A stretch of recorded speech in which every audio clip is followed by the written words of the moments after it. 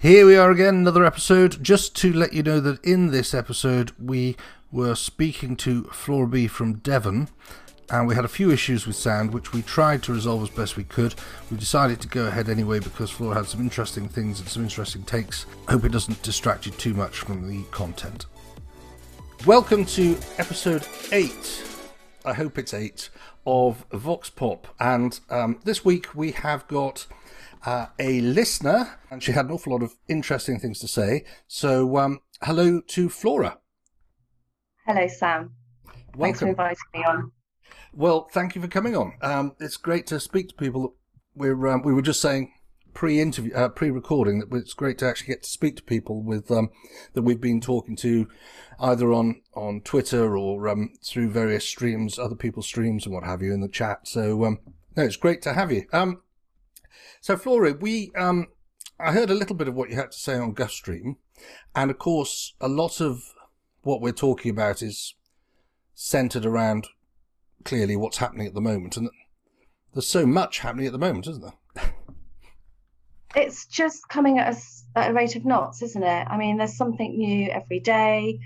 You just have to pick your battle, I think. Otherwise, you could just be, I don't know, trying to do everything, and it's just impossible to do everything or even listen to everything. And it's designed deliberately like that to confuse. I mean, it's, again, I know I keep going on about communism, but it's a classic communist tactic to overwhelm people and deliberately confuse them.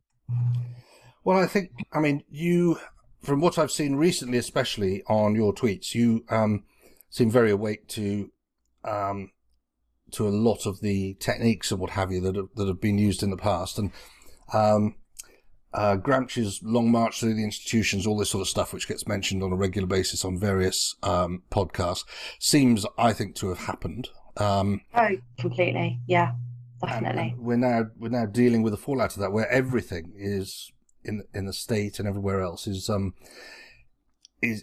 basically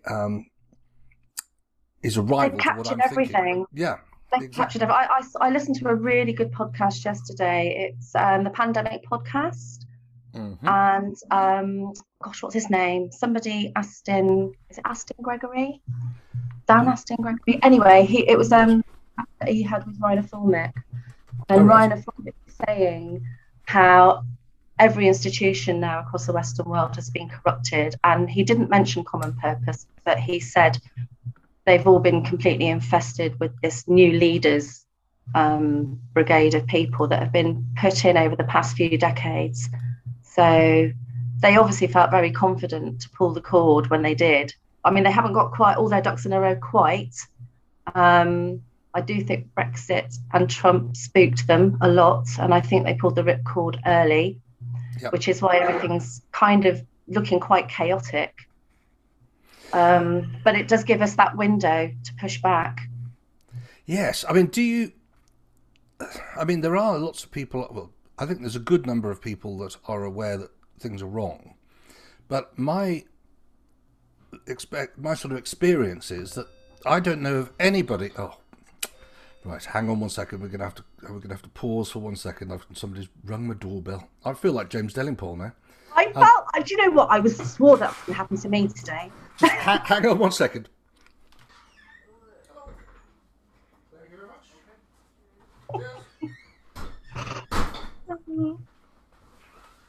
Oh, sorry about that. That was my. I'm glad that happened to you and not me. I knew it would. I just knew it would. And I can't really not answer because I've got quite a big sort of breakfast kitchen. I record in here, and it's on the front of the house, so they can look through the window and see me. I know, yeah. You can't avoid them. So yeah. So sorry about that. No, yeah. I just wonder though, how many people that might be normally minded, as far as we're concerned, in Parliament or in the media, because there are some, have got any awareness. Because I mean, there are lots of people that I consider to be people that are of a like mind, and Democrats and not communists, but they seem so, well, the Toadmeister being a case in point, really. I don't think they want to see. I think it's so. If you you think back to when you were a normal person like me, when I was a normal person, whatever normal is, I think what's happening is so big. It's so vast, it's global, it's so in your face. I think subconsciously, lots of people are thinking, well, it can't really be happening because they wouldn't be so obvious. I think there are all manner of reasons why people can't accept what's happening. And I think because it's so blatant, I think that's kind of thrown people a bit. You know, because this sort of stuff's supposed to be very subversive, isn't it? And very in the background, and they're supposed to be sort of burrowing away. That's what they've always been told. But now suddenly it's all out in the open. So it doesn't, and it switched so quickly. I think last year in March 2020, I could see exactly what was happening as it was happening in real time. And I just thought, when I'm not going to call him Boris, when that blonde buffoon said we're going to close the country for 3 weeks to flatten the curve, and I just thought, oh my God, this is it. This is the big one. And they use shock and awe tactics on people. You know, the filming out of Wuhan with people apparently dropping dead in the street, which is so obviously fake to me. Yeah. I mean, people don't put their hands out to break their fall if they're really keeling over and dying. And it all seems so fake. And it's almost like I felt like I was standing in a room and everyone around me had suddenly gone insane, because I just thought, am I the only person that can see that this is completely fake? And I felt quite scared, actually, because I just thought, oh my God, it was like every single person around me just fell and I was left standing on my own. And I mean, obviously, since then, I've met people through Stand in the Park and things like that, but it was a really frightening thing. And they used shock and awe tactics on people. Yeah. I mean, I suppose... I mean, Laura Dodsworth's book, which, have you read that? State of Fear? I can't bring myself to read it, to be honest, partly because I know exactly what's happened myself. I mean, I read the 25 options paper end of last March, beginning of April. All of this stuff that's in Laura Dodsworth's book was out there in the open if people wanted to go and find it. Yeah. That's what's so amazing, isn't it? It is public information. You could see all this. It's public information. Yeah, it's on the government's own website, all of it. The fact that they downgraded COVID-19 to a non-dangerous virus, or whatever the phrase is, in March 2020. And that's been reported. All of it is out there. Yeah, that's been, I mean, I don't know if it's been reported in mainstream media, but it's been reported in the media. It's been reported in some media, and it's been on Twitter quite a lot. With sourcing, here's the page, it was downgraded, and yet it just gets ignored. Well, the one thing that's been really quite terrifying in all of this is the way that the media has been so obviously bought. I mean, again, this is out in the open, the fact that they've received massive government contracts to basically push fear porn right at the start of this. Yeah. And lots of people, I mean, this is where the media should have been really digging. For example, how could they have produced such a long new parliamentary act for COVID-19 overnight, which has pretty much appeared overnight? Where did all these, the wonderful NHS vinyl banners all over they sprang up overnight as well? Yeah. Like, you don't do this kind of stuff overnight. This takes time to design. It takes time to print, it takes time. All of that takes time, and yet bang, overnight, all of this stuff appeared. Well, I was about 2 or 3 weeks behind you, it sounds like, in terms of I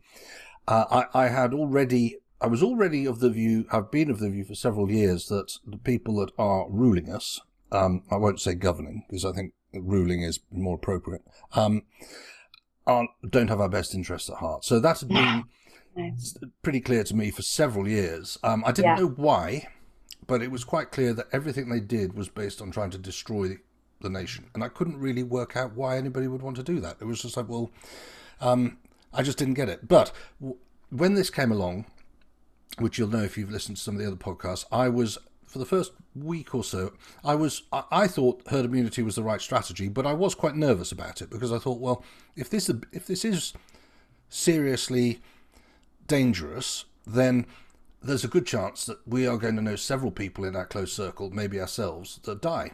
So, proper scary pandemic. So I was a little bit nervous, and I saw the Chinese stuff and I thought, well, that looks a bit ridiculous. That's probably Chinese propaganda. But they're pretty clumsy anyway with their propaganda, getting better all the time. But and then when I saw them using the same Italian footage of that A&E in Italy, the UC, what do you call it? Where all the ventilators were in Italy, Yes. intensive care unit. I noticed that they were using the same footage and pretending it was somewhere else. They were pretending it was in the UK. They were pretending it was in New York. And I thought, well, I suppose you could explain that because media people are just a bit lazy. Let's grab some ITU footage. That'll do. It makes the same point. So I could rationalise all of that. I could rationalise that perhaps the government wanted to scare people into actually doing what they said. So I didn't like it, but I could rationalise it and say, right, okay, well, they're using fear to control us. And then what got me was when they said, as part of the pandemic measures, we're going to spend £3 billion on new cycle lanes for the new normal. And that was about 2 or 3 weeks in, and I thought, oh, this is rubbish, isn't it? Yeah. So, but you were ahead of me on that. I mean, you've obviously done the reading.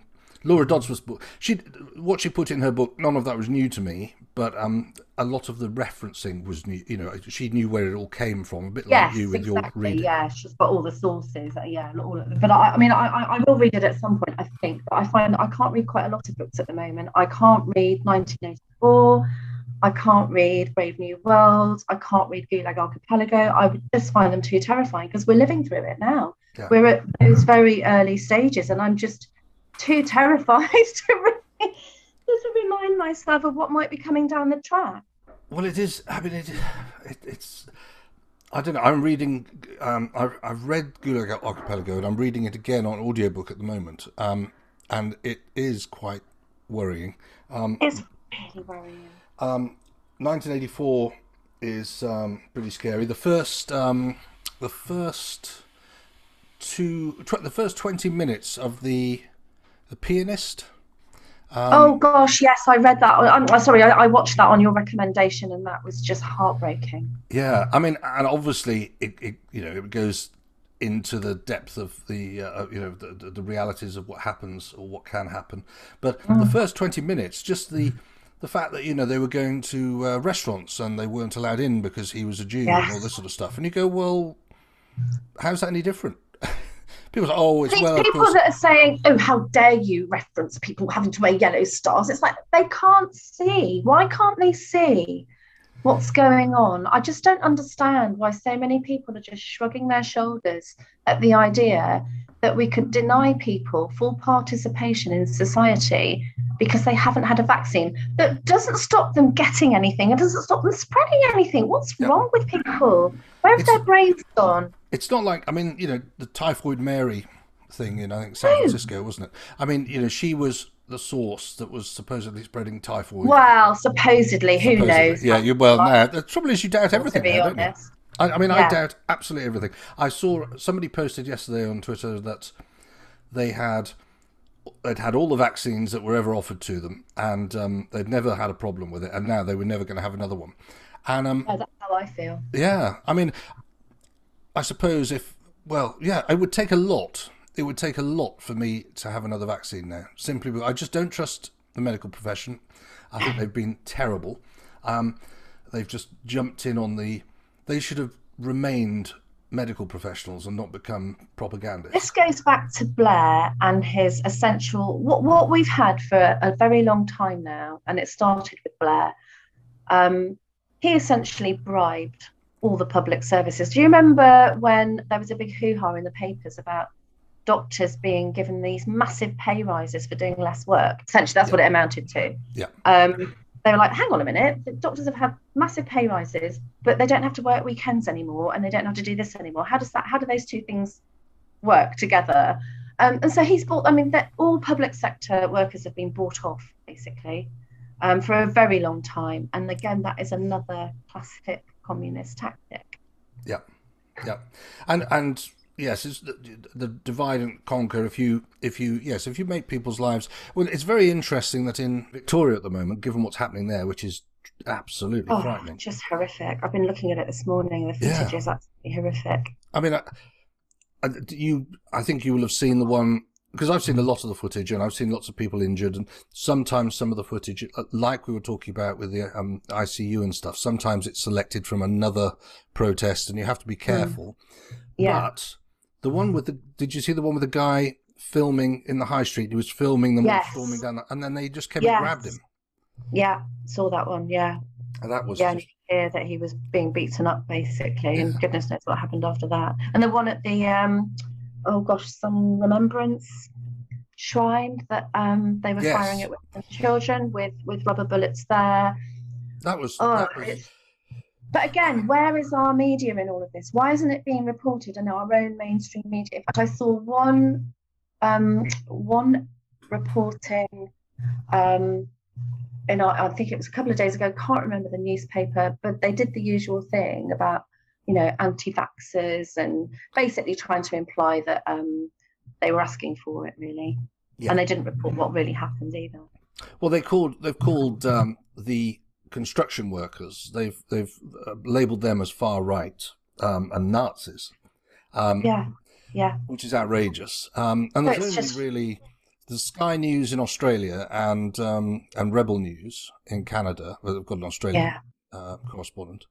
They're the only two people that are actually in the crowds talking to people and reporting. Yeah. I actually hold the media more responsible for what is going on in this country, in all Western nations, because they are supposed to hold the politicians to account. Politicians will do what politicians do. They're corrupt. Bears shit in the woods. We all know this. But the media is supposed to investigate. They're supposed to ask questions. They're supposed to hold them to account. And they haven't done that. And I hold them far more responsible than what the politicians have done, to be honest. They are responsible. I totally agree with you.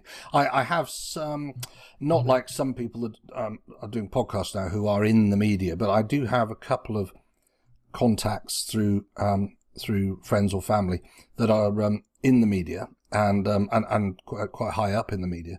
And listening to some of the stories that I hear through members of the family about what actually happens, I've had no respect for much of the media for a very long time. But what they've done as a group has been outrageous. I mean, Canada is another case in point. $600 million spent basically just to silence them. That's shocking. But it's not just the reporting. It's not just the pushing of the fear porn. It's not just that. It's not just their pushing of the fear porn, their failure to hold government to account, their failure to investigate anything.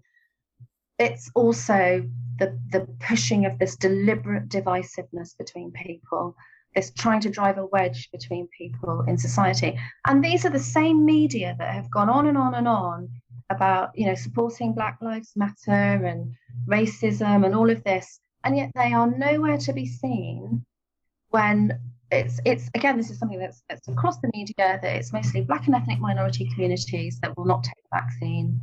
So essentially, the media are supporting a new form of apartheid between Black and white. I mean, it just makes my head spin. Well, I think we talked about this, didn't we, briefly on Twitter. I look at it as well and think it annoys me that you're only allowed any sort, because people were using, I think you might have shared something on it, were saying this is basically racial apartheid, and it was almost like that's the go-to. It was, again, this morning, it was something else on it. I can't remember on what point, but it's like it's only wrong if it affects minorities. That seems to be the only argument that anyone will listen to, is you go, oh, well, it's affecting the minorities, and therefore, look what you're doing. It's apartheid. Now, I get it's an effective tactic to use against them in the same way that Oh, that's right. Yes, we had a bit of a. It wasn't a disagreement, was it? But yes, you said that. That's right. Yeah. Coming to it from different ways, weren't we? But I mean, I totally get your point. It's an effective use their idiocies against them. But, yes. And I did the same, and then thought about it afterwards, and thought, oh God, I'm glad you didn't see that because I'd get called out on that. But which was the green thing. I mean, it's the same with the green agenda. If you I was recounting something that my brother was being made to go into his workplace, even though he's been working from home for the last 18 months. He was happy to go in, but he was then going to have to work online from another room on the same campus. And he said, "Well, this is ridiculous." So I said, "Well, just say that it's not very green," and same thing really. I'm just falling back on the same thing. So I don't know. Yeah, I do agree with you. I think it's wrong. I think it shouldn't have to be like that. But sometimes you have to turn the enemy's guns on themselves. Yeah. You have to shoot them with their own weapons sometimes. Yeah. I think I agree with you actually. I think, but it is annoying. It does annoy me that you can't just say, "Well, this is wrong. This is." I agree. Wrong. You can't, but that's the world we're currently in. Yeah. So we have to find any crack in their armor. Yes, to be honest, and go through it with full force. Exactly. I mean, this is the other thing, isn't it? I mean, and this is worldwide. The right, if you look at the Conservatives, the Republican Party in America, I mean, God, they're pathetic. You look at the Conservatives in this country. They're not conservatives. They're not conservatives. They're not even politicians. Conservatives since Cameron, I don't think. No, I mean probably before even then. I mean, probably before that. I mean, he brought in a lot of Cameroons, didn't he, as they're called? Which following Blair, Blairites really. He was his hero, apparently, wasn't he? Yeah, I mean, I might not have used the word hero, but you could see the way that he. I mean, he basically at the time, everyone was saying, "Oh, he's a new Blair," and I remember then thinking, people are sick of Blair. The one thing you don't want to be is the new Blair. But it was never really about that. It was about being a globalist, wasn't it? Yes. I mean, we've been pretending, the media have been pretending for a very long time that there's still Labour and Conservative, there's still left and right. And I think Brexit sort of did away with that quite a lot, because lots of people from different sides of the political fence came together, either on whichever side. But there hasn't been left and right for a long time. It's true what a lot of people have been saying. It's now between globalists and nationalists, and not nationalists in that awful sense of the word, because that's still got very negative connotations attached to it. But or now we've got those who want freedom and those that want to embrace being owned. I had this conversation. I sent the video of my mother she's getting on. She's about 80, and my brother and I are of like mind, which is good. But it means that when he pops over for Sunday lunch, and my mum and he come along, and we have Sunday lunch or whatever, we at some point end up talking about politics, and it drives her nuts because she can't stand it. Because I mean, she's kind of typical middle of the road conservative type, I suppose, but she doesn't believe anything untoward is happening. She just thinks it's a pandemic, and if everybody just stuck to the rules and stopped going out on the streets, look at all these idiots, blah blah blah. And there's only so much you can argue with an 80-year-old woman before you think, well, all I'm doing is upsetting her. She's of the view, honestly, of the view that my brother and I could see how people get radicalised now, and I'm like, oh my God, man. So radicalised just for talking about stuff. This is where we're at. Being radicalised for just talking about what's going on and having an opinion. She listens to the BBC, you see. So this is the problem. She's told what to think by the BBC. I mean, it's not like she's stupid or anything, but she's told by the BBC what to think. She's listened to the BBC. They were raised in that era where you could trust these organisations, and they still. The BBC has been running on fumes for a very long time, and people still think that they are trustworthy. Yeah. God knows why. Again, this goes back to when you realise when you wake up. I mean, I used to be an absolute Radio 4 addict. I had it on in every room of the house. I used to have a special little radio that I'd be riding my bicycle to work, and I mean I couldn't be without it. I literally couldn't be without it. Then I found myself turning it off more and more. So, and then I found myself switching it on and turning it off straight away. And then in the end, I just stopped listening to Radio 4 altogether. And then it started to happen with TV. I mean, we don't have a license now. We got rid of our TV license last year. I mean, I've never bought a license ever, because that's just sort of person I am. But my husband, I suppose quite rightly, said, oh, no, people must be paid for the work they do, and the money goes to this, that, and the other. But last year, when the Black Lives Matter protests were happening in the middle of a supposed pandemic, and the same doctors who said that nobody must go out said that these people must go out because we also had a pandemic of racism. And that's when he went, right, that's it. Direct debit being cancelled right now. Because that was another thing that was really funny. There's a really lovely lady that I met at Stand in the Park here, and that was her waking up moment. She woke up then, she just sort of thought, hang on a minute, it can't be a pandemic then, can it? And it was the Black Lives Matter protest that woke her up. There have been so many. It's actually quite funny when you look at it. If you don't realise, if you don't sort of think it through to its obvious conclusion, if you just look at what's happening, it's farcical. And I don't know how people that have been sucked in by this are ever going to live with it or accept it. And that's my biggest fear, actually, is that they won't. That they will. Well, that's because they'll be too embarrassed to admit that they were taken in. Too embarrassed to admit, because once you've had this stuff injected into your body, there's no going back from that. Because how can you even then admit that you can't wake up from that, surely, because you'd have to admit that you've done something really dangerous to yourself then. Yeah, I think there's a real problem there. And the other thing that worries me is that the government have pushed it so far that, well, I tweeted this yesterday to my many hundreds of followers, that even if there were nothing more nefarious about their actions, or what was driving their actions, the fact is that even if it's just incompetence, which I don't believe for a second, they have ripped apart the fabric of this society, and world governments all over the world have done it. There's no trust in the media. There's no trust in the medical profession. Lots of people that would happily have taken vaccines, which you would have thought were good because they were stopping things like polio or whatever else from spreading, are not going to. They're going to be minded not to now. A lot more people, because they have abused their position of authority.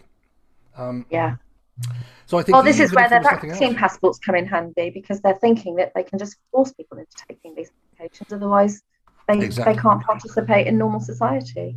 Well, using the carrot of being doing what people want and being popular and being reasonable is a lot harder for politicians than using a big stick, isn't it? So they've obviously decided, well, we'll just use the big stick, which is very bad. I've got a list here of. I was just making a list before we spoke of topics of things that are happening at the moment. Now, obviously, the whole pandemic and lockdown and all this sort of stuff is the primary one, but we've got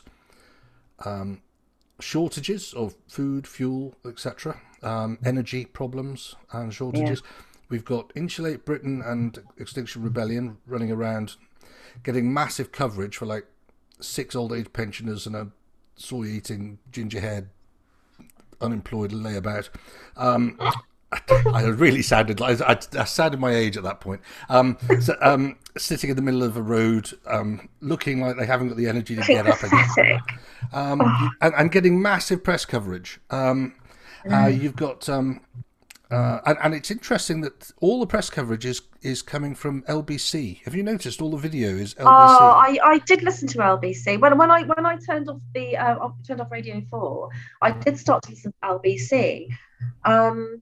But then when the pandemic started, well, the scandemic, as I call it, I couldn't listen to that. And Nick Ferrari was just an absolute nightmare. And, who's the other one? Ian Dale. I just thought, oh, God, I can't listen to this anymore. And then, thank God, I found Talk Radio and Mike Graham.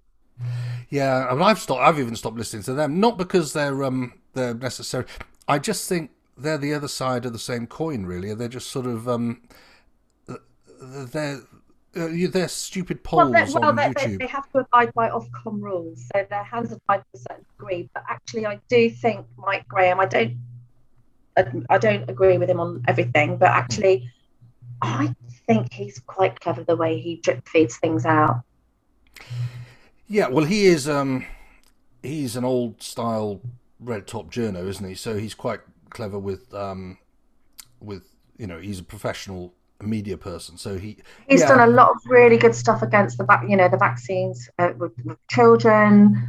I mean, the fact that he has Tonya Buxton on, who's absolutely fiery as anything. Yeah. Laura Dodsworth. These regular guests, I think, are really good ways for him to get this information out. Yes, and he was the first person to have Neil Oliver on as well, wasn't he? So yes, absolutely. Who I think I like the way that GB News has poached nearly all the really excellent talk radio presenters. Well, I mean, they were no-brainers, weren't they? But yeah, I suppose so. I mean, I still watch a bit of talk radio, but I find there is an element of it just outrages me. I think that's what talk radio is supposed to do, probably. I don't really listen to it a lot. I used to listen to it. I used to listen to it much more than I do now. Now I really I listen to Julia Hartley-Brewer sometimes. Mike Graham I do listen to pretty much all the time when he's on. But apart from that, I don't really listen to it anymore. I used to listen to Mark Dolan. I used to listen to it nearly all day. But because they're not there, I don't. So, yeah. Anyway, we're talking about that. We're talking about more important things.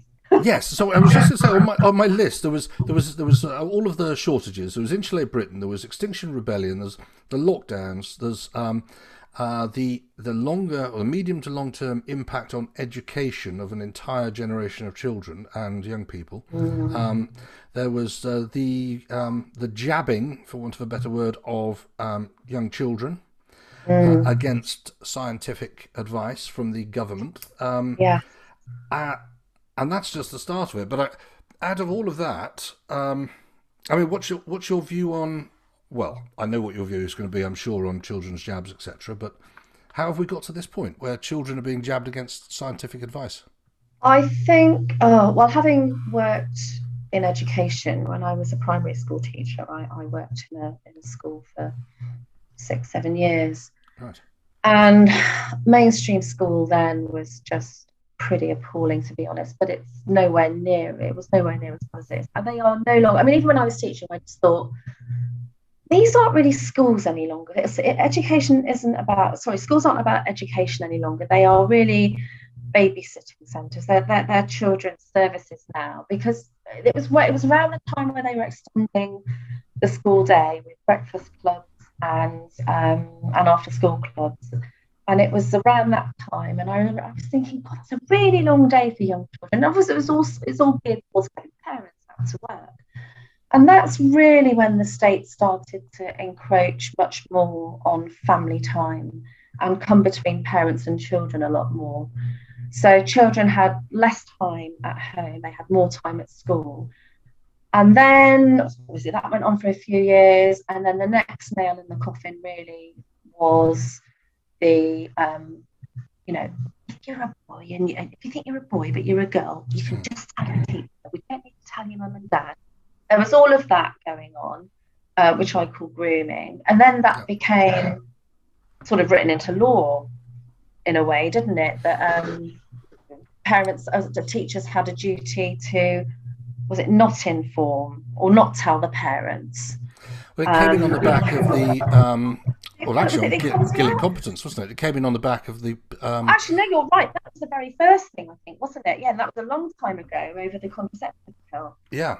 Well, that was probably the start of it. It's been very gradual. It's been very, very gradual encroaching on parental control over their children. I think they really put a fire under it with the whole transgender issue. Yeah. I think that's where they really brought in the whole, parents have got no say in this any longer. If your 4-year-old wants to be a boy or your 4-year-old wants to be a girl, not a parent's decision any longer.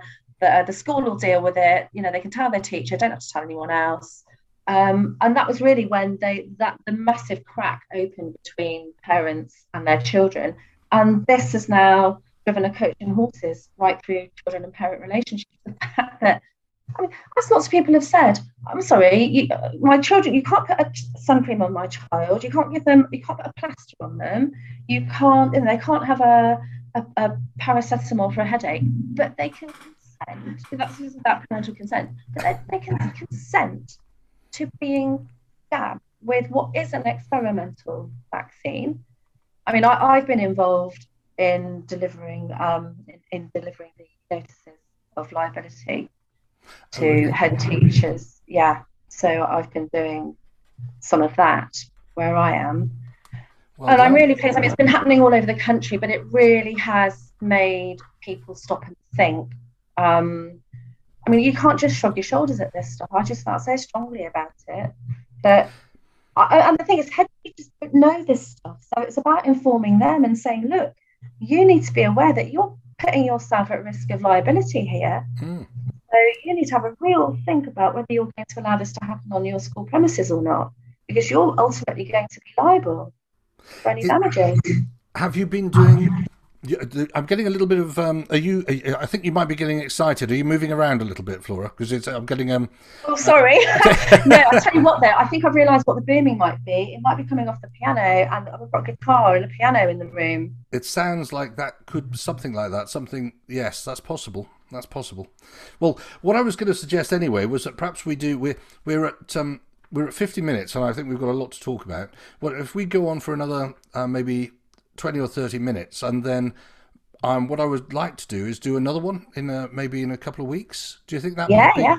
But I just think, if we do 2 or 3 hours and it's through all the way, it might put people off. So I'd rather. I should probably set a different room next time. Maybe we could try it. But anyway, we can go back to that. So, notice of liability. So have you been actually out physically serving those or putting them together? Yes. Or you've been, Yeah. Right. Yeah. So how's that gone down? That must be quite fun in a way. In a kind of a weird way. Gosh, it wasn't fun. It was quite scary. Partly because trying to get into a school these days is like getting into Fort Knox anyway, and that's another topic of conversation probably. But I think it's the way you do it. I mean, I was very pleasant. There were 3 of us there. Like, I did the talking. But we had a couple of witnesses as well. And, I just made it clear. I said, look, it's really important that the head gets this because it's for his benefit. And it is for his benefit. It's because we don't want people opening themselves up to liability. And to be honest, these notices also had information in them. It said, like, you need to know this. It had links to the government's own vaccine analysis, printout sites, the myocarditis studies that Israel have done, all of this stuff. And I said, look, that basically in the notice of liability, it says, now you know this stuff. Because they can't then say they didn't know. Yeah. And I know, having worked in schools, I know how safeguarding works. And if you know that there's something that could put children at danger in your school, and you don't do something about that, then you are at risk of liability. Absolutely. So it was for their benefit. So that's how I put it across. I didn't kind of storm in all guns blazing going, right, it's a terrible thing that you're about to do. Because I think they've been put in a very difficult position as well. You're right, and it is. It's tempting to do that, but you undermine your own position because people then put you down as a bit of a nutter and go, oh well, it's one of those deniers or whatever you're supposed to be. Yeah. So, but I think if you do it sensibly, like you've done it, then you do raise in most ordinary people's minds, some concerns, and they. I mean, you're not telling me a head teacher nowadays isn't aware of liability. I mean, God, anybody who runs an organisation, especially a big organisation full of children, has got to be very conscious of all the duties of care that they've got. So, so to highlight them to them in front of witnesses is pretty powerful. Yeah, well, we'll see what the outcomes are of whether these. I mean, I don't know how many schools are going to go ahead with this or how many are going to not allow it on school premises, but we know that they're going to do the same with the primary schools, so we've got to be ready for that next. I mean, it's terrible to say or to think about, but and I've said this before, I think it's going to take, unfortunately, given where we are, I think it's going to take serious illness and death in children that would otherwise have been fine, even if they'd caught this virus, before their families, their parents are woken up to this. And then, yes, I mean, God help. The problem is we've got a media that it's not going to report this stuff. This is the problem. Well, I think you're right, but I think that is going to. I mean, I don't have children, but I can imagine if I had children and I went along with all of this and vaccinated them on the back of what the government told me. And then they were injured or killed by the vaccine. And then I looked into it, as you would, after, the initial grieving and everything. And you suddenly realized that you'd been, hoodwinked is too light a word, but, that you'd been lied to and everything else. Then I would dedicate the rest of my life to destroying every one of the members of the government. I mean, I can't imagine how you would not, as a parent of a child, surely. I don't know. I mean, it's really awful. I don't quite know where we're going. I feel that we won't really know what the direction of travel is in this country now until we've got through winter and we're out the other side, because they've got this this Coronavirus Act. Again, has to be signed off for the last 6 months, and I think it will be, because where has our Parliament been? Where have our representatives been in all this? They've been nowhere. Dreadful. It's been woeful. That's a area for another conversation. Yeah, what happens to our political system for the future? Because we really can't go on like this. Yeah. The sun is shining today, and it's been shining for a week, and I'm feeling very positive. But I've got this dark foreboding about what's going to happen through this winter. I really hope antibody dependent enhancement doesn't happen and pathogenic priming doesn't happen. Yeah. I can't think that it's not happening already, because, as lots of people have pointed out, we've got more deaths apparently from COVID now than we had last year when there was no vaccine at this time of year. 400% more, isn't it? Something like that? I mean, it's just, again, and this is something else that the media aren't reporting on. Note that they are not reporting anything. People are just blindly going in to have these jabs. They're not aware of the figures. I mean, I noticed the figures aren't really reported any longer, like they were before. So I don't really know what's going on. I think maybe it is pathogenic priming, and that's why they're not being reported.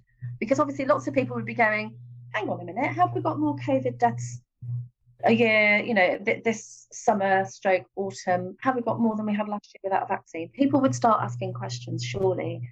But if you don't report the figures, they won't ask questions. Well, you'd think so. I mean, I know it's anecdotal, but again, on Twitter, I must see 5 or 6 new cases of reports of individuals saying 3 of my close family are now in hospital, and they're normally they're not on our side of the argument. They're not trying to argue they're trying to argue their point, and they're saying, if only you'd go and get vaccinated. I've got 3 close members of my family that are now in hospital, seriously ill, and they only got vaccinated last week. It's that dangerous. And you think, well, I know, it's insane. But no one's saying, well, how come all these people that haven't been vaccinated aren't getting the virus? Of course, we get the media stories of, mother of 3 on her deathbed said that she wished she got the vaccine. You've got those stories that come out. But I mean, I work with the elderly. And I don't know any of them who've even had this virus, let alone died from it. Right. So that's how dangerous it is. Well, you bring me on to I think pathogenic priming, and I don't pretend to be. I mean, I understand what it is, but I don't pretend to be an expert on it, obviously.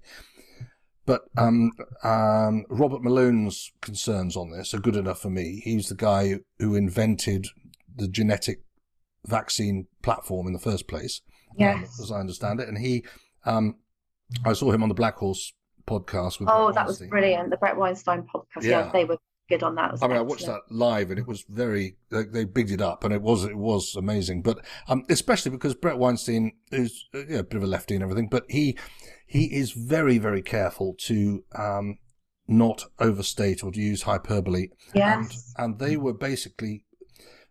It sounded like hyperbole what they were saying, because they were basically saying we need to get a billionaire in to buy out all these patents so that we can stop the world being murdered. That was basically paraphrasing. That was what they were saying. Anyway, so he is very concerned about ADE.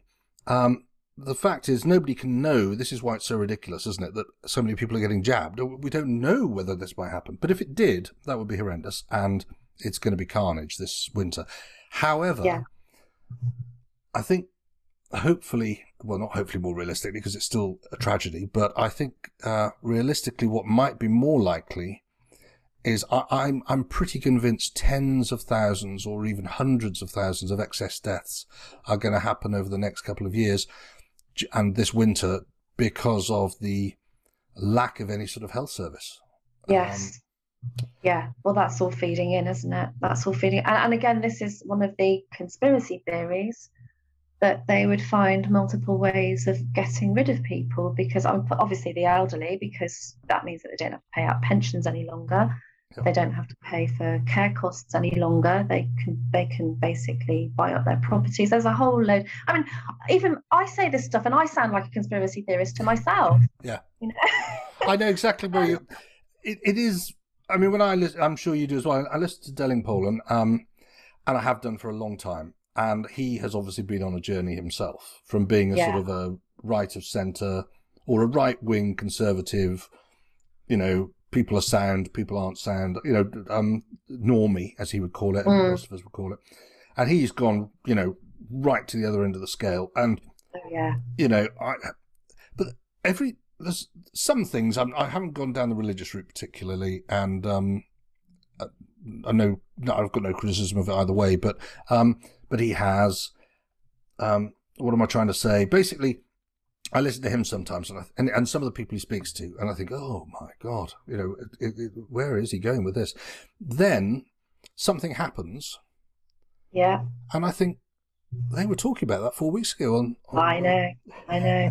Yeah, I mean, I used to read some of the David Icke stuff, not because I was a particular fan of David Icke, but I would just end up sort of finding a list. This is when The Guardian would allow comments, of course.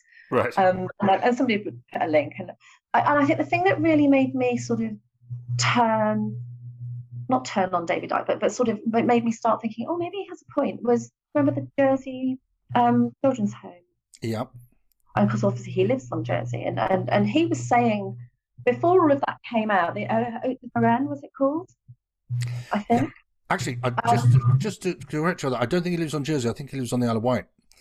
Sorry, the Isle of Wight. Sorry, yes, the Isle of Wight. But he was talking about Haute de Garenne, and he was talking about and then it all came out, of course, in the news. And I remember thinking, oh, David Icke used to say stuff about paedophiles and politicians and Cyril, all of this, and all turned out to be true. And that's what really made me think, okay, perhaps he isn't a lunatic after all. Yeah. I mean, I know some of the stuff that he says is pretty out there, but mostly he's got this, hasn't he? I remember watching the Wogan. I'm old enough to remember watching the Wogan show when he came on in his purple jumpsuit or whatever it was, and I never declared that he declared he was, I think, the son of God or something.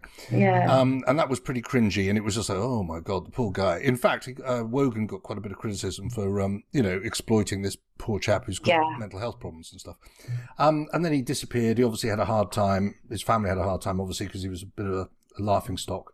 But a bit like Alex Jones, if you look at what they've actually said about lots of stuff, I mean, the only thing Alex Jones really seems to have got catastrophically wrong was his saying that they were crisis actors at that school shooting, which obviously was...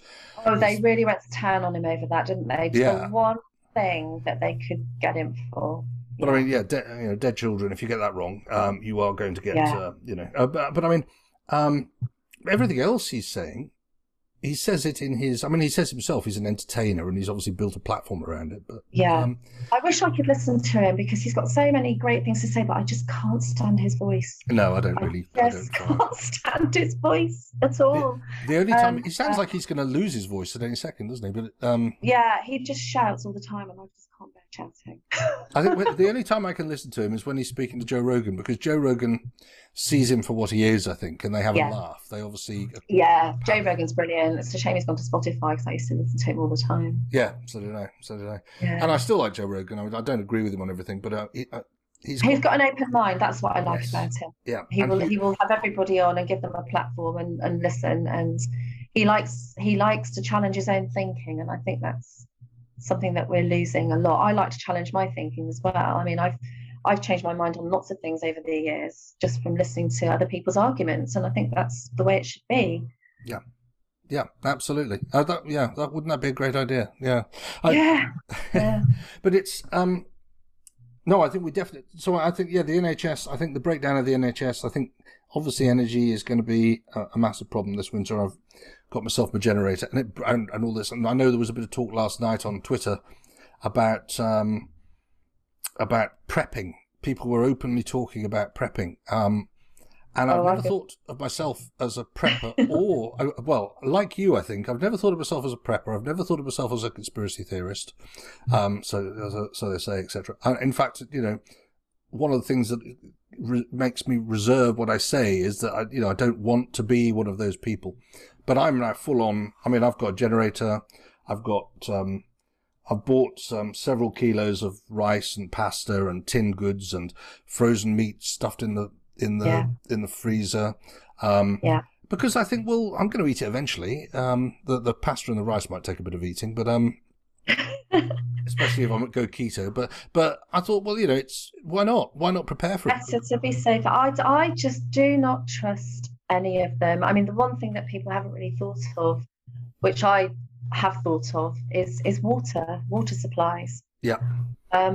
Because I don't know how far they're going to push this. I don't know how dark are they prepared to get, because I would put nothing past them. When I see what's happening in Australia, when I see some of is it the Territorial Support Group in London and how they've treated some of the protesters there, perfectly peaceful protesters, when I look at what they really plan for the world, when I look at the fact that they're trying to force people essentially to take experimental vaccines, how far are they prepared to go to do what we think they might be trying to do, and that is to kill people? Yeah. Blatantly. I mean, I sound like a conspiracy theorist myself saying this, but how far are they? You know, they're talking about vaccinating 5 to 11-year-olds, children who don't need it. Why are they doing this? I just don't know how far they're prepared to go. Well, I mean, I have to say, I kind of be open to any belief or listening to any thesis at the moment, which is pretty frightening. But I have to hope that, I mean, again, James Denipol refers to it as the kill shot, doesn't he? Yes. I hope that I think it can kill and damage people. But I have to hope that people haven't actually invented it to kill people. But what is happening, not just the shot, everything else is going to kill many, many people. We're going to see a big increase in the death rate, which we didn't see during last year in the middle of the pandemic, which is interesting. We saw a small increase over the years before, but not over the mean, over the 5-year mean. I think it was the same. So okay, so there's that. But I mean, I don't think they invented this vaccine to kill people. I'm not saying that I think there was some, nefarious. I mean, let's invent a vaccine to kill people. But I think what's happened is what lots of people call convergent opportunism. I think that lots of people with various interests have jumped on this as an excuse to push forward their own agendas, including vaccine passports. Can't vaccinate their global digital IDs, obviously, but these organisations like Pfizer, Moderna, all who are in the process of creating mRNA vaccines that have never been able to come to market because of the previous problems they had with animal trials. I think they just saw it as a way of, they're doing a mass global experiment on human beings, and that sounds mad. I don't think it was meant to kill people. I think they just thought, what a great opportunity to try this out on real people. Yeah, and maybe hubris, because there's plenty of that around. So perhaps it was just hubris that they thought, oh, yes, we know a sort of a Titanic moment, where they just, it is ridiculous that they're vaccinating the world with a vaccine that was invented in, as far as I understand, and I may be wrong on this, but was basically created on the back of a genome sequence provided by the Chinese. And also, from what I read, what I heard, is it Robert Malone? David Payton? No, not David Payton. Some chap who looks at patents. I'll have to find it out. Oh, yes, I don't know. You know who I mean? And he was saying it was basically a line of computer code. Oh God! Well, I know that a lot of the patent that I've, again, difficult to. I just don't have the the time or the resource to look into it in great detail, but I know that there are some very long and involved podcasts talking to, I think, that guy about how there were patents for all of these vaccines registered several years ago. Oh gosh, yes, I think it is David Patton, isn't it? Professor David Patton. Does that ring a bell? I think it might be. I don't know the name, but I watched about 30 minutes of it. I thought, oh bloody hell, this is heavy going. And I thought, well, at the end of the day, it was a bit like, well, I know crap's happening, and that's historic, really. But somebody else, a professional journo ought to be looking into that, but of course they're not. But No. So I do think people are going to die anyway, even if it was hubris and idiocy. So the result is people are going to die. My pet thesis is that my preferred thesis, if you like, in terms of what I think is most realistic, is the biometric ID, because that has been on the agenda for decades as being what they want to do. And wherever you go in this mess, each bit of string you pull comes back to biometric ID.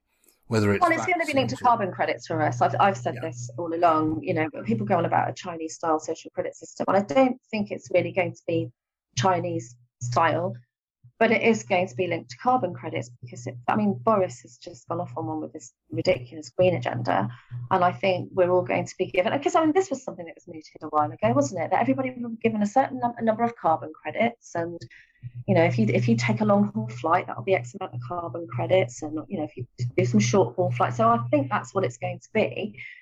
It will be, X amount of, you'll be allowed X amount of meat. It's basically digital rationing card, isn't it? Really, that's what it ends up being. Exactly. But they're trying to bring it in on the back of this so-called pandemic, and trying to get people to think that it's a really good idea that they shouldn't rub shoulders with people that are unvaccinated. So they're pretending it's a health passport or a digital health ID, but actually that's just the excuse. So what do you think of, because I get really frustrated when I hear people saying, it's just a vaccine passport, I've got a yellow fever card. And I go, well, yeah, I've got a yellow fever card, but yellow fever card, but it doesn't stop me getting into the local cafe. If it runs out, I can still get into the local cafe or my local pub, or it's just not the same thing at all. So these people just dim. Or do they just not want to know, or are they bought into their side of the argument? Are they too tribal to look at it and go, well, actually, I can see how that might happen? Especially when it's happening in Victoria now. In Victoria now, you have to take photographs of yourself, which is then sent from your phone, and they use the geometric positioning on your phone plus your photo to establish that you are where you. So if you're organising a protest or suspected of doing it, they ping you and go, send us a photo of where you are. Just isn't it? I think the thing is, if you people won't believe this stuff, even though as it takes us right back to the start, where we were saying that all of this information has been on the government's own website since the beginning of all of this, but people don't want to look. I've got friends who very sort of happily tell me that they don't read books, they don't read stuff, so they get all of their news from the mainstream media mostly. That's frightening. But when people don't read and people aren't prepared to go and do any digging, then this is why they end up believing absurdities. It is frightening. I remember we were talking about Radio 4 earlier, and I probably about 5 or 6 years ago, when I got rid of TV and stopped watching TV, I got rid of Radio 4 at a similar time. But I was listening to it every morning. It used to just put me in a bad mood, so I stopped listening to it. But people would say, I would say, well, they're hugely biased, and even people that were of conservative mindset would go, no, I don't think so. I think they're quite reasonable. What have they said that's different? I said, well, you listen to what they say, because it was subtle, but it would be, if it was a story on a Tory minister, or it would be Tories claim that this and this, despite this and this. And if it was a Labour story, so a New Labour story, it would be New Labour are delighted to announce that they will be doing this. It's small phraseologies which are important. Oh, yeah. Yeah, it's really funny. I was taught how to unpick that sort of thing in one of my modules when I was doing my degree. So That's yeah, interesting. What degree did you do? I did environmental science and geography. Right. Oh, crikey. So I class myself as an environmentalist, but an environmentalist who actually isn't a mentalist. So I mean, I don't believe in anthropogenic global warming. I mean, the whole carbon thing is just a total misdirection. What they should be talking about is resource depletion more than anything. And we're depleting a lot of resources for crap, for consumerism. I mean, you look at the amount of plastic that is created just for, I mean, you get these like Christmas little plastic stocking fillers and they go straight into landfill. Nobody keeps them. No. They go straight into landfill. So if they're going on about anything, it should be resource depletion, but they're not because they still want people to consume. So. Well, you're so right. I mean, yeah, and ironically, it probably all goes back to China to be buried in landfill as well. So that it gets yes, created in China. I mean, we do need a great reset, don't we? Really, but not, well, not the one that they've got planned. Not the one that they've got planned. No, and that's the other thing. The Great Reset. Now, I mean, I don't understand how anybody cannot. I don't know how anybody can say, "Oh, the Great Reset. What a joke!" But when it's a conspiracy theory. I mean, they've got a website. Charles just introduced a great thing on the Great Reset not that long ago. Yeah, they meet in Davos every year. Every world government, every central bank, every major global company goes there and is involved in it and funds it at great cost. It is largely a talking shop, but they're talking about the Great Reset, about how they're going to implement it. And it's a massive technocratic plan, which is, Prince Charles opened Davos last year. Prince Charles opens Davos.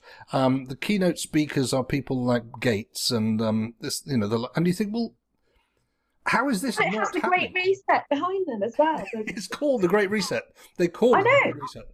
Yes.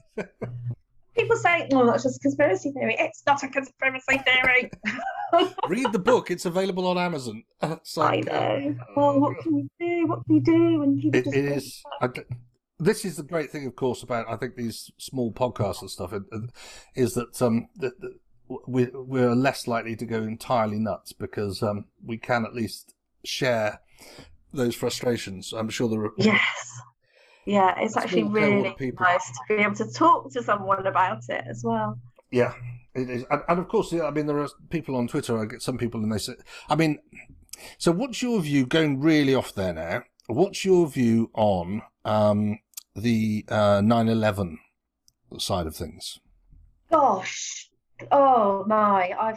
When I first, I mean, I saw it. I was staying with my dad actually, so I was just about to go travelling in Southeast Asia at the time. So I was off flying into that part of the world. Well, not that part of the world, but Indonesia. And in Indonesia, they were big fans of not Saddam Hussein. What was his name? Well, Saddam Hussein was Iraq. I know what you mean. Bin Laden. That's it. They're massive fans of Bin Laden in Indonesia. Right. And so I flew into a place where, actually, all along the Koh San Road as well, they had like Bin Laden t-shirts. Anyway, so I saw it. I sort of saw it happen on the TV. I thought, oh crap. I thought, well, I'm still going to go travelling. And so I did, and I had a really nice time. But I was stupidly and foolishly I grew up in a very anti-American household. Very anti-American, very, very socialist, left-wing, all the awful things that I think are terrible now.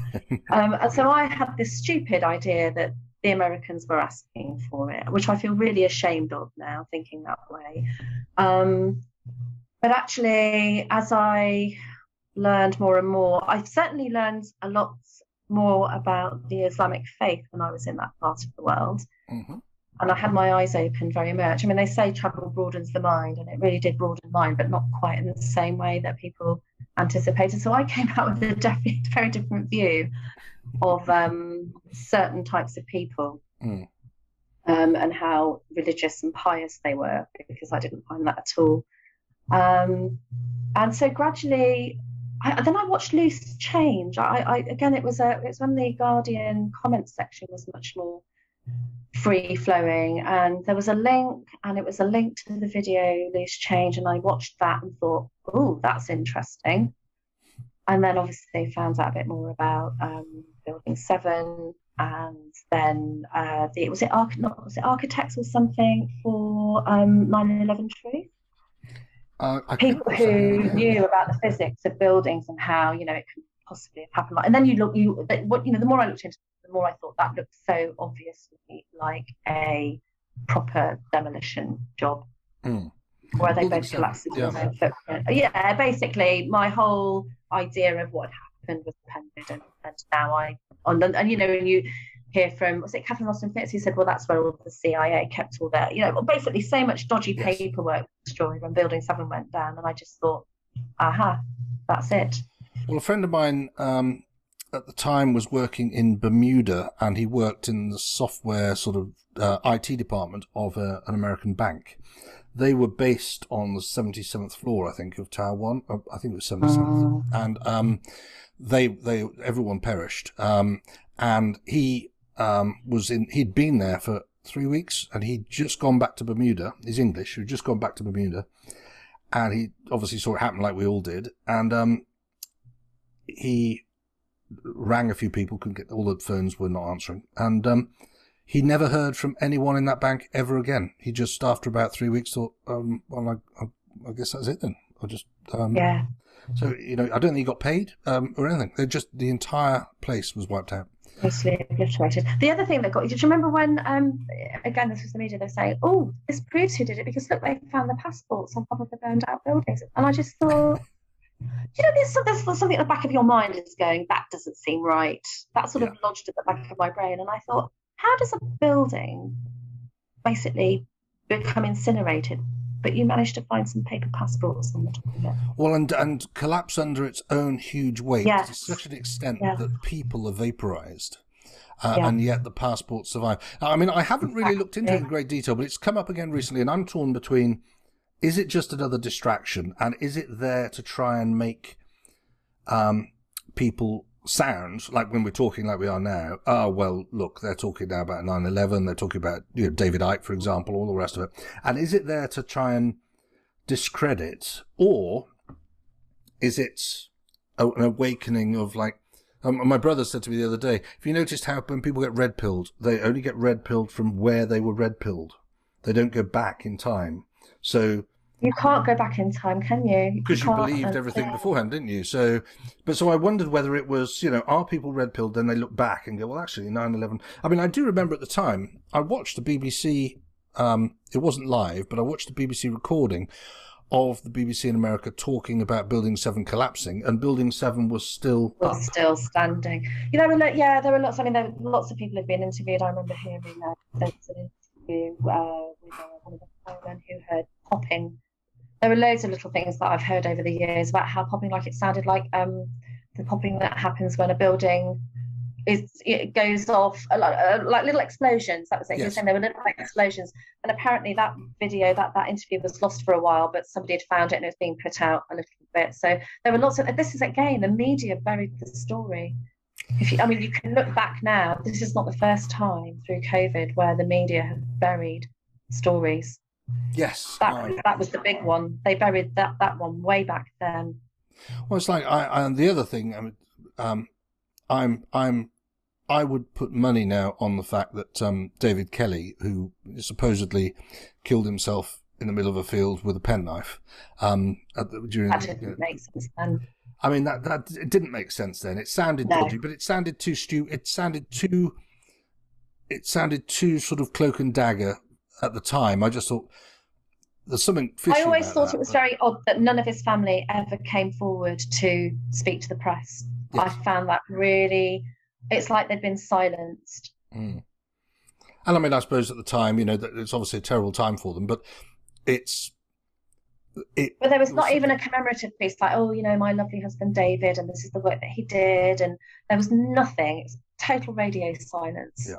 And it has been ever since.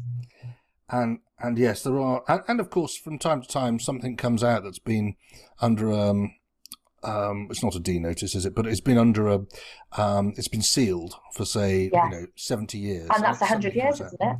So maybe 100 years, some of these things, aren't they? But they come out, and they suddenly, when they come out, they basically, there's not much made of it, but it is actually what the conspiracy theorists at the time were saying. And you think, I know. Well, okay. No, I think this is the biggest problem. I wouldn't have considered myself in the least bit a conspiracy theorist, or even really thought much about it. I didn't trust the government particularly, but I just put it down like you said. Well, they're politicians. They're all stuff in the pockets. Whereas now, I think I'm pretty sure there's a deeper global state, which is working to nefarious ends, and we are certainly not part of the plan, in a good way, anyway. Yeah. I mean, gosh, we could probably talk for 24 hours, couldn't we? Because there's so much. We could on that. There is so much to unpick and so many rabbit holes to go down. Yeah, exactly. I mean, so looking back to what we're actually doing now in terms of prep. So water, you said. I'm intrigued by the prepping because A, I'm doing it, which I never thought I'd do in a million years, and B, it does make you think when you start thinking with just-in-time delivery. I had this. Bring my poor old mother back into it again. I see quite a lot of her at the moment because I'm not working, so I sort of pop round and see her probably once a day, I think. And the other day, myself and my brother were berating her over a Sunday lunch and talking about food shortages. And she said, "Oh, you listen to all this rubbish on the YouTube." And I really... And anyway, I drove her, against my will, but I drove her to go and get her booster vaccine the other day. Oh dear, that must have been really horrible for you, doing that. But if she wanted it, what'd she do? What quandary? Well, she is, she's older and she's not very well. So my view was, well, I'm not going to talk her out of it because, no, and she was insistent she wanted it. So I was like, well, fair enough, okay. So so I took her there. She got zapped, and then I took her home, and on the way home in the car, got the radio on, and they were talking about food shortages, and she went, they said that on the BBC this morning, they said there might be food shortages, and I said, what was I telling you 2 weeks ago with my brother? And you could see that oh God, I've got myself caught out there. So, but then of course, I think they've probably managed to, I don't think food shortages are going to be a major issue in the short term, but because they've thrown money at it. But I think it will come, and energy is going to be the big problem. We bought her a generator, and she's got that in case things go tits up, so she can keep running a heating, because that's the primary thing, really. Because of course she's got an electric pump. So So she's got all these things. She thinks it's all total rubbish and it's not going to happen. But even from now and again, I think she does sort of look at it and go, that's interesting. Well, let's hope it doesn't happen. But, for the past couple of years, there have been stories about, will we... When you think about the number of people that are in this country now and the fact that they've actually completely knocked down a lot of the coal-fired power stations. Yeah. We are really on course for... you can imagine if it's a really, really, really cold winter and everybody wants their heating on. It wouldn't surprise me if we do end up with a few days without any heating. I'm not suggesting we're going to go through the whole winter without any, but it wouldn't surprise me. And this is what the smart meters are all about, aren't they? About rationing and turning things off. Not that we don't have one of those, we wouldn't have one. So we're stocking up on logs. I've got a load of candles and things in. I started stocking up on food back in July this year. Right. So I think we've got. And water? What are you doing on water? Oh gosh, water. Well, there are these things. It's like, God, again, I sound like a total mad woman saying this. There are these things called life straws. Got one. You've got one with a gravity feed. You can hang them. They were for they were created, weren't they, for people in Africa, so they could drink clean water from any water source. Yes. And it would so I've got one. I used one for a while because when I'm sailing on boats, when I'm delivering yachts, which is what I do, Yeah. and if you're getting on a yacht, you don't know how old the water is in the tanks. So whilst you'd purge the tanks, they have all sorts of nasty bacteria and stuff in them sometimes. So if I'm delivering a yacht I don't know, I will fill it up and drink it through a life straw. It just saves you getting problems. Great invention. But yes, you can get them with a bag, which I've literally arrived last week. And you hang it up, and gravity feeds through the life straw, so you've got clean water. Yeah. So that was kind of one of the main things really. I sort of went to a couple of preppers meetings recently. I mean, they're hardcore preppers. I mean, these people are hardcore preppers. They must be loving it. Well, not really, because there's a thing about, well, if things get really bad, we'll have to decamp and go and hide out on Dartmoor. And I just thought, really, if things get that bad, I really don't want to be living on Dartmoor. I'm going to just do sort of sensible preppy stuff, but I'm really not prepared to go and live in a hole in the ground on Dartmoor. So, yeah, I'm not that much of a mad prepper, really. No. Well, I mean, apart from civil unrest, I suppose, meaning that you want to. Oh, that's a worry. Yeah. But I live out in the sticks anyway. I'm not going to leave a comfortable house, miles out in the sticks to go and live under a tree. Exactly.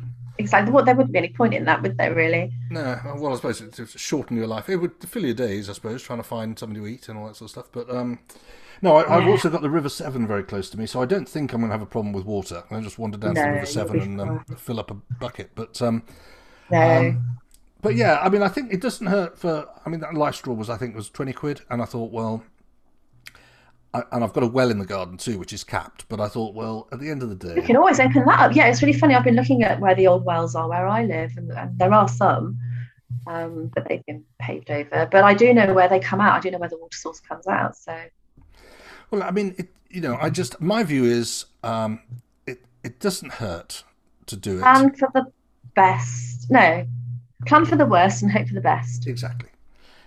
And I think what will actually happen will be I think that.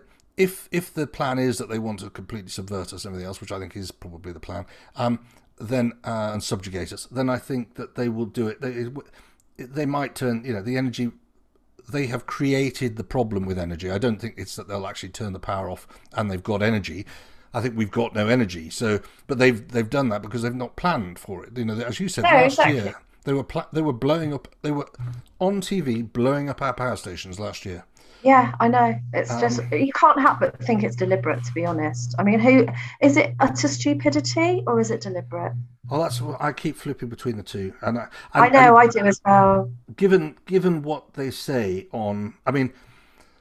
listening to Angela Rayner, not that I have any problem with. I mean, I'm certainly not a Tory boy, and I'm not going to vote Conservative again, but and the idiocy that they've been overseeing for the last 10 or 12 years, but. Listening to Angela Rayner supposedly beating Dominic Raab at Prime Minister's Questions this week, I only listened to one or two questions, but I thought, is this the standard of debate and intellect that we've got now in higher echelons? We need to sweep the whole lot away. We need to have a completely. We do. I can't put it any other way. We need to sweep the whole lot away. Parliament, MPs, politicians, all of our public institutions, they're all so corrupted. We need to start again. And I don't quite know how we do that. But anyway, listen to the Pandemic podcast and Rainer Fulmick on the Pandemic podcast. He was very good. He has some ideas about how we can start again. Well, that would be interesting. I mean, I will listen. I've listened to some of what he says. I'll have another... Again, I was talking to my brother about this, and he said the problem is it naive to think? Because I think the courts are entirely corrupted now. You don't hear from them at all. Absolutely, yeah, completely. So how you go anywhere when the power is, you haven't. We have to get rid of it and start again. We have to just say basically, well, we pay for all of this, so we say, right, well, we're sacking you. We're sacking you. I think perhaps. I'm a bit darker on all this. I think to sweep away that sort of establishment, and I'm not advocating this, obviously, because I don't want to go to prison. But I think there would have to be a physical violent revolution. I don't see how a country can otherwise reset to such a great extent. They can go quietly. They can be told by the people that pay their wages that they're no longer employed, and they can go quietly, or they can have a violent revolution if that's what they want. I would prefer that they just said, they just took notice of the fact that, I mean, for example, what was it? Was it the Canadian elections recently where Trudeau was voted in on, what was it, 35%, 32%? Yes, and the same Blair all those years ago. That is not a mandate to govern. If you are getting less than 40% of the vote, to be honest, if you're getting less than 50% of the vote, but let's be honest, getting less than 40% of the electorate's vote, that is not a mandate to govern. It might be the system, but it's not a mandate to govern at all. I mean, some sort of proportional representation on the face of it sounds good, because you're kind of, what you're actually doing is choosing you're discounting your most worst option, and you're voting in your least worst option, which, but the problem with all of these things is that seems to generate a relatively weak government, because you've got no strong majority. If you go full first past the post, and what we've got, which is this constituency, which is was great for local representation, but the constituent MPs are now selected by central government, or central parties, so it makes no sense. So there are ways of unpicking the bad system that we've got now and going back to what we had before, which is better. Yeah, we need power though, don't we? I mean, you either have, you either have to control the military, or you have to have a strong media that forces people, shames people into it. Or, I mean, how do you do it otherwise? Because otherwise it just continues, doesn't it? I don't want to be too negative, but I don't know. It's difficult to know without having power. There are ways and means. I mean, I know that there are groups around the country who are now serving papers on their local councils. You have to go through a procedure and a process in order to get rid of your local council and put another one in.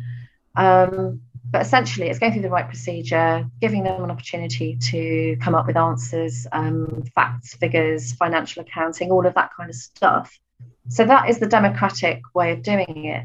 Sadly, we are in an era where we've got people in positions of authority who are not aware of their own legal responsibilities and lawful responsibilities, but they actually think that they do know. And so this is where the hubris comes in. So we've got a bit of a knotty issue. There are ways of doing all of this lawfully and legally and without bloodshed and all above board. It's whether the people who are in these positions accept that we don't want you anymore. You're corrupt, and you need to be gone. Well, I don't know. I mean, let's hope. You can only hope that something is going to happen, and you have to do something. I mean, because otherwise we all just end up moaning. And I'm really impressed that I'm speaking to somebody else actually this week who has been involved with putting up, these posters all around everywhere on the roads, distributing information about vaccines and these. Right, yeah. Poster. So I'm speaking to somebody later this week about that, and it all helps that these people are actually getting out and doing stuff. You're serving notices of liability, I think, is really good. And the Rebels on Roundabout stuff is really good. Was it Yuri Bezmenev's ghost? He was putting on Twitter. I think that's what I'm talking about. In one of the yellow card. Yeah, I've been doing it. So you feel so powerful, and I don't mean this in a sort of hubristic way, but you really feel, because you're standing there and you get so many car beeps, and you're thinking it's just so good to know that people are on the same side. I think it's quite uplifting. That's great. If you're getting support, that's absolutely fantastic. Yeah. There is a silent and you're getting the information out and you're getting the support back. It's really good. That's interesting. There is definitely a silent majority, and I mean, the people that I talk to, every one of them, they're all sensible, intelligent, educated people that if you met in real life, so to speak, you wouldn't think oh my God, the sort of window licking sort of lizard. They're a lunatic. Yeah, they just look like normal people because they normal are. People. But we're not normal. We're normal people who've been driven to distraction, basically. Yeah. I mean, it's that's the other thing. Have you noticed? What was it the other day? Oh, there was that shooting, wasn't there, in the southwest, in Plymouth, I think. There was oh yes, young guy who shot his mother and 2 or 3 other unfortunate people who happened to be there. And and I think I said at the time on Twitter, I think I said, how long before this is far right terrorist cell or something? And it was literally like 6 hours they were on. Oh, we're far right. But then they started talking about incels, which incels, yeah. And I mean, it is a thing. There are a lot of I wonder why there are a lot of disenfranchised, depressed young men. Well, it feeds into that conversation we were having on Simon's podcast, the female only. It's all of that, isn't it? Yeah, the disempowerment of men. That I think if they feel strong in who they are, but the thing is they're getting fed this stuff now through the schools about white privilege and how basically you all want to be rapists, and you might not even be a man anyway. You might be a girl, and that's a much better thing to be. Yeah. And even if you are a man, it's toxic, and it's and you should be more feminine, and and then when you are more feminine, you're generally rejected strangely by young women because they don't want this sort of feminine man who's got no confidence, and then all of a sudden, a lot of boys obviously don't have good male role models in their lives, and they're just surrounded by women, generally, usually brought up by a single mum. It's just we've got such a tangle to unpick. We really do. It's almost like it's all been put together to do on purpose. It's almost like, as you said, it's almost like they wanted to destroy the nation. Yes, yeah. I mean.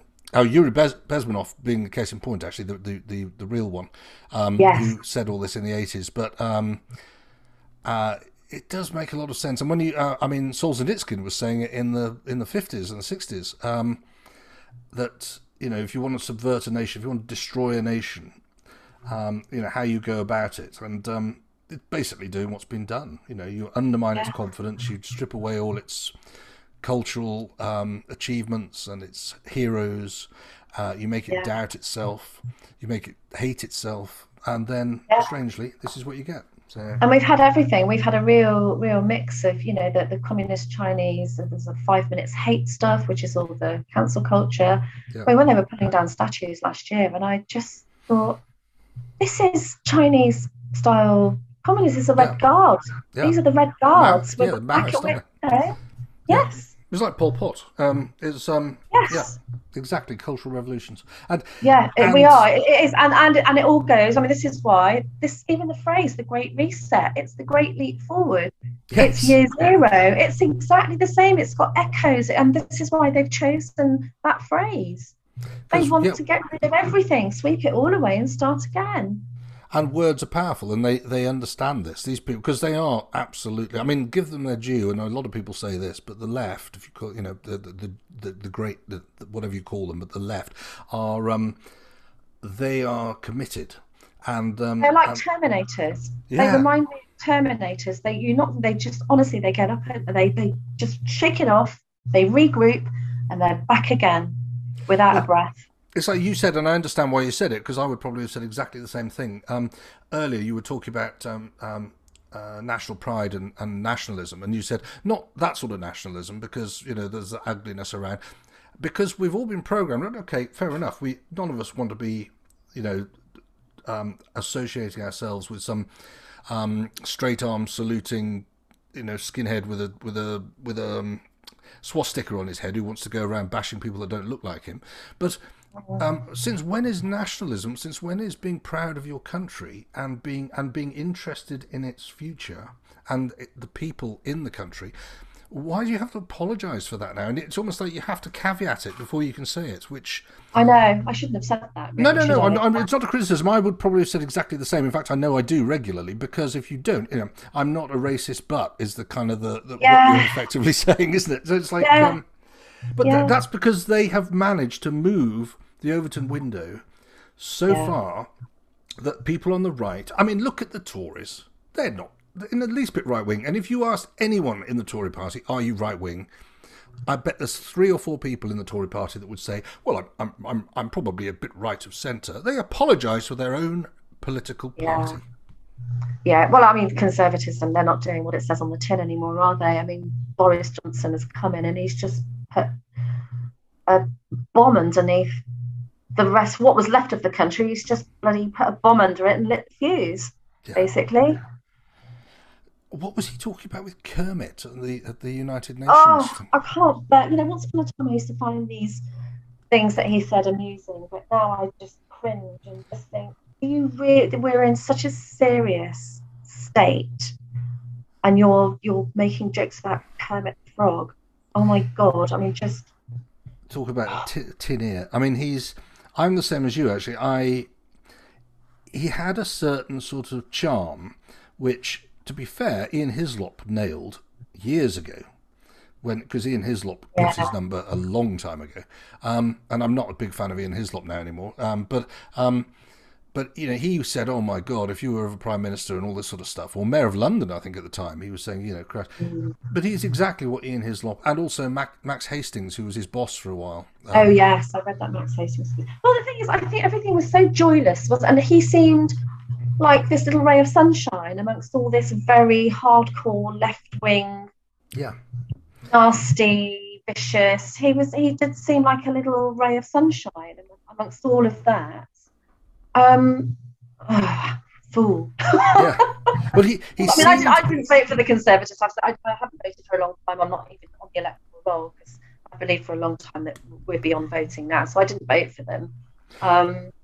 But I joined the. I've voted for lots of different parties over the years, but I joined the Conservative Party a couple of years ago, whenever it was, before when Theresa May was obviously doing what she was doing, and I joined the Tory party because I thought, a bit like the Labour Party with Corbyn, I thought, well, perhaps I can kind of subvert it from within. Perhaps I can, because you've got a much better democratic power if you're voting for the leader of a party, which is a few tens of thousands of people, rather than if you're in a constituency which has got a 35,000 Tory majority, which is where I am. So I thought, I'll do that, and I didn't realise I was naive. I didn't realise that basically they select who they want, they put one other person against them who they would also be happy with, and then they give you a choice. So you don't get a choice. So I didn't even vote. In fact, I spoilt my paper and sent it back and said, if that's the best you can offer, screw you, basically. This is how they subvert democracy. They just sew everything up. Yeah. So and then of course he's in, and I think his charm was, for me anyway, if he had any charm, which I suppose he did, it was that he seemed like he wasn't taking all the political rubbish and the media very seriously. Like, they'd try and get him on his, philandering, and he was kind of a bit like Alan Clark, the old Alan Clark, if you remember him. He was a terrible philanderer and constantly doing terrible things, and his poor wife and all the rest of it. But they would say, "Is it true you just slept with so and so and their mother, their daughter, and this, that, and the other?" And he'd go, "What bloody what's it got to do with you?" Yes. And I quite like that disarming kind of. Anybody that stood up to the press, basically, and said, "Get lost." Yeah. Although when Trump did it, that was a bad thing, then, obviously. Yeah, of course. Yeah. You can't call a spade when you're Trump, but and then of course what he's actually, I think he probably is a sociopath at best. I think. There was what was I hearing? It was a really interesting. I think it might be the Sheep Farm, actually, the Sheep Farm podcast. What was that one? Sorry, I'm making notes of these because I won't have any time to do it. Sheep Farm podcast. It was one that I think. Was it James Cole mentioned? Or did he have one of them on his own podcast? Anyway, a couple of northern lads, I think they might be brothers, called the Sheep Farm podcast. They have done a brilliant expose of Boris Johnson, and they've looked into unpicked his personality, and have looked at why he is who he is. And it's very, very clever and very, very interesting. And it goes right back to his childhood and the way he was treated as a child, and how so many of these global leaders have had very specific upbringings in boarding schools and things like that, and what these environments do is these environments deliberately create sociopaths, and they're meant to be the leaders of the future, because you can't make an omelette without breaking eggs. So as a leader, you have to be of a certain character in order to deliver. These days, of course, it's what your higher masters want of you. And I swear as well that a lot of these, I think a lot of MPs, why a lot of this stuff has gone through the House without a wink or a murmur, is because so many of our politicians are compromised in one way or another, either through business interests or dodgy photos.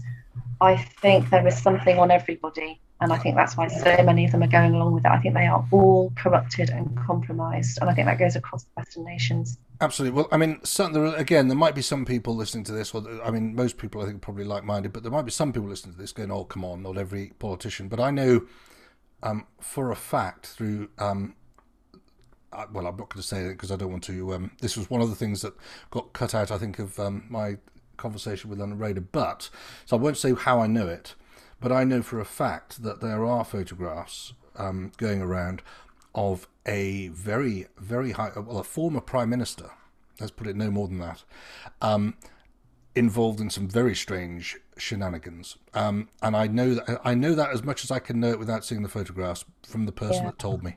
And people in the media know it too. But of course, you only have power if you keep that stuff quiet. As soon as it gets out, it's like with Hancock. I mean, Hancock is a case in point. Oh, I thought that was a complete setup. I thought that was a total distraction. I thought he was deliberately a fall guy. He won't go away for very long. He'll be back. Yes. No, absolutely. That was all so white. And even when I saw the video of him in the lift, I just thought that just looks so set up to me and so awkward and so not what you would do.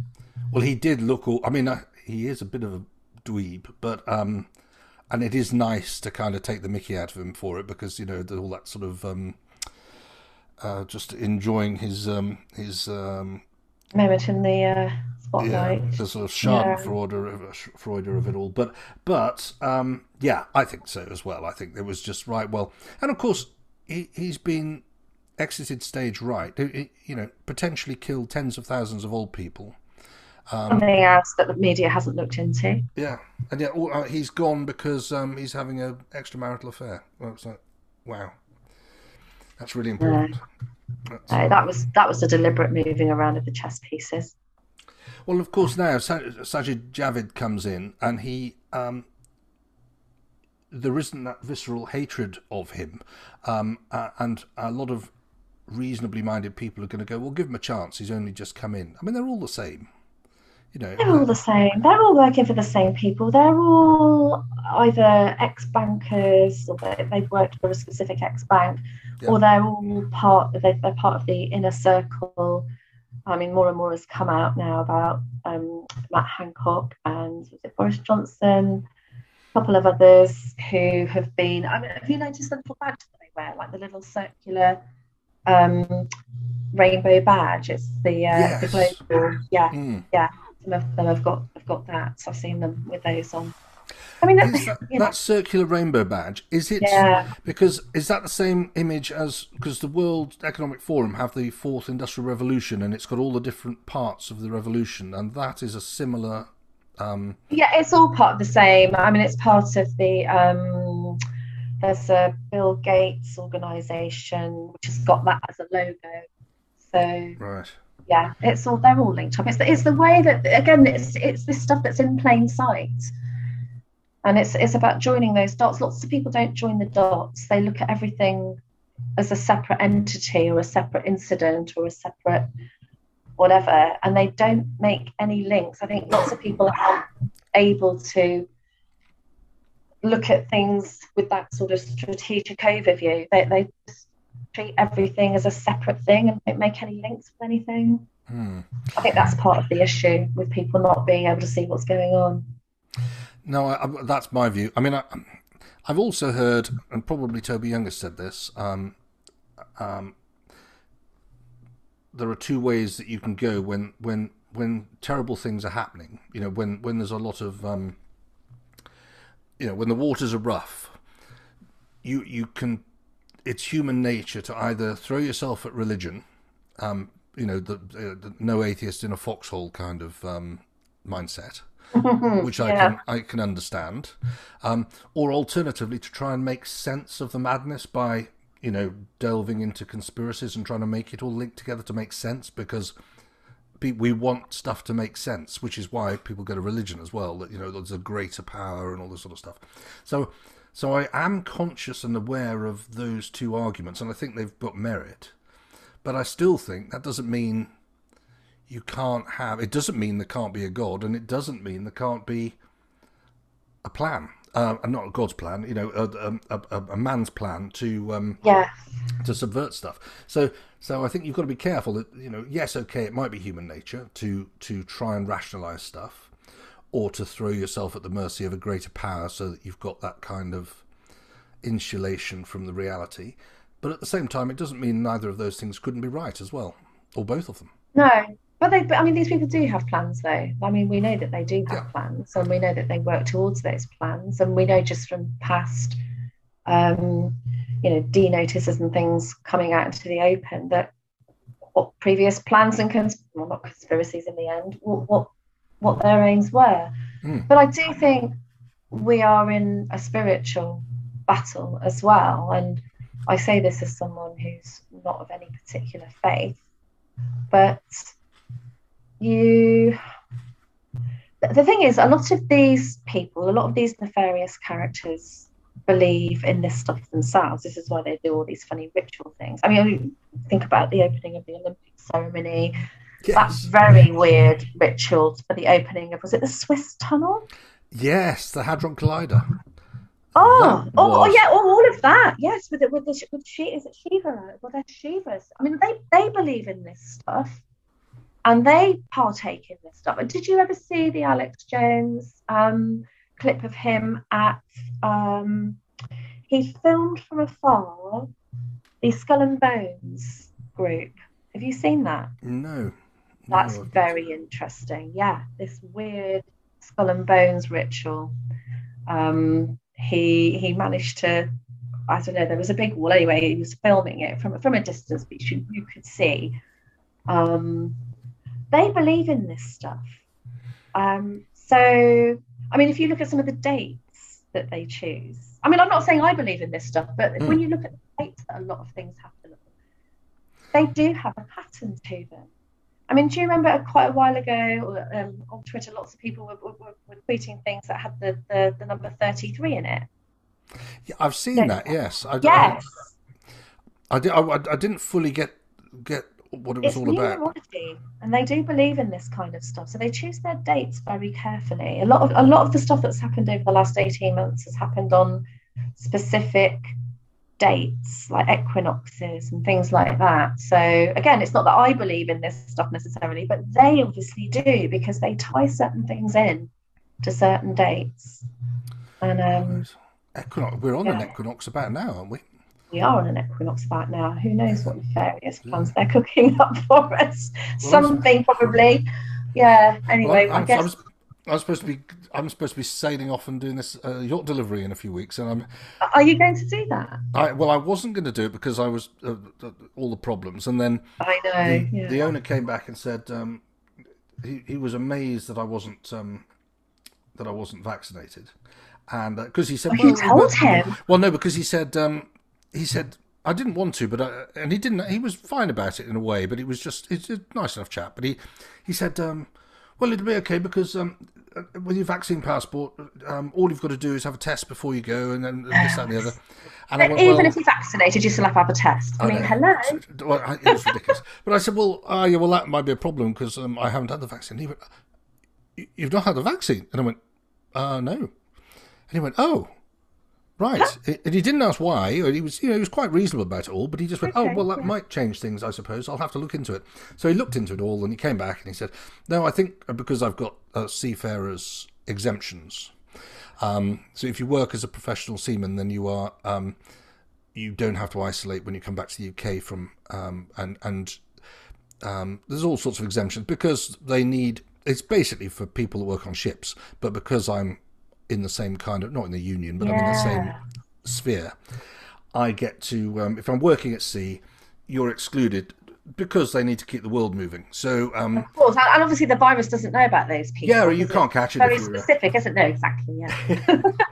As Duncan said, it's probably the rum. It's probably the rum that does it. Oh, that's right. I remember. Yeah, I remember hearing that bit. But so I am planning to do it, but I'm not looking forward to it because whilst I'd love to get back on the water and it's in the Med, it'll still be quite nice this time of year. When I get there, I won't be able to go into any. Well, assuming I get there after the various tests I've got to do, I won't be able to get. I won't be able to go to a restaurant or a bar because you need to have a vaccine passport. Chilled about this kind of stuff in Greece. I was reading that. I've been told that in Greece. Yes, I've been told in Greece it's fine, but not in. I'm going to Northern Italy first. So I'm picking up the boat in Northern Italy and then taking it around Italy to Greece. So I think the islands in Greece are pretty relaxed. I think you just rock up and they might ask you and you just say yes and that's it. But I thought the Northern Italians were fairly no nonsense as well. Yeah, I think though perhaps they're a bit more regulated. I don't know, but and it's a bigger city as well, so it's going to be more corporate. Anyway, we'll see. I mean, I may tell a different story when I get back, but even if I get there after all, and I've never had a test, I don't really want to have one of these tests. But are you going to have a PCR test, the stick it up your nose thing? Yeah, although you do it yourself. You have to, I think someone else has to do it, presumably so you don't cheat. But they can. You can say you want it in the throat, not in the nose. So I mean, don't have it up the nose because of the cavity. Well, that brain, that barrier between your nasal cavity and your brain. Don't go there. No, I won't. I shall refuse that if that's the case. Yeah. But, give them some line about having I don't know, not being able to have it up there for some reason. Yeah, there'll be. Yeah. I mean, the weird thing is, how can you? They say if it's so. Given that they're testing it at something like 36 or 48 cycles to find it, if they have to ram something so far up your nose to find it and get enough sample, then how in any way is it dangerous when you're wandering around in open air? This is what I've been saying to people. How if surely you should just be able to breathe onto it, shouldn't you? Because it's that contagious, this virus. Then or lick it. Madness. But you just lick it. It's just nuts, isn't it? It's totally. It's people nuts. Not thinking, isn't it? It is. There's so many memes going around, with masks and stuff, and it's just like if you just look at it, you don't have to. Deadly killer virus stalking the planet, but just stick anything over your mouth, you'll be fine. Yeah, bit of cotton, just pang over your mouth. Yeah, and you're okay if you're sitting down, but if no, you can take it off if you're sitting down in the pub, but if you're standing up, then you have to put your mask on because. Science. We're in a world of we are living in an open air lunatic asylum, aren't we? Really, it is absolutely nuts. It really is, and yet we are the anti-vaxxers. We're the mad ones. Yeah, we're the mad ones apparently for behaving normally. It really is absolutely nuts. I want to. We're just at 2 hours. Haven't we? Yeah, we've got over, obviously. Which is good. It's good that we did because it means that we're enjoying the conversation. But and also I was talking a lot. I noticed I was trying to stop myself. I think there's still loads to cover. But shall we? Was there anything before? If there's anything burning that you wanted to talk about, then let's do that. But otherwise, why don't we park it where we are and then perhaps we speak again in a few weeks' time? Yeah, no, that'd be really nice to do another one. I really enjoyed it.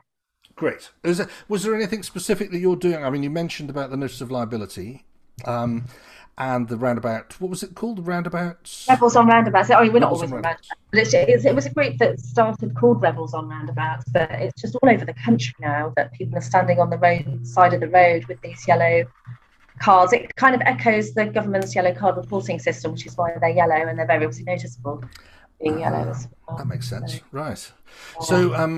So you're doing those two things, which is great, and obviously you're doing a lot of reading, and you seem very well informed on stuff, better than I, to be honest. I think I probably know. I don't know the detail that you know. So you've drilled into it in more detail, I suspect. Is there anything else that you wanted to talk about generally, or anything that in the news that's particularly?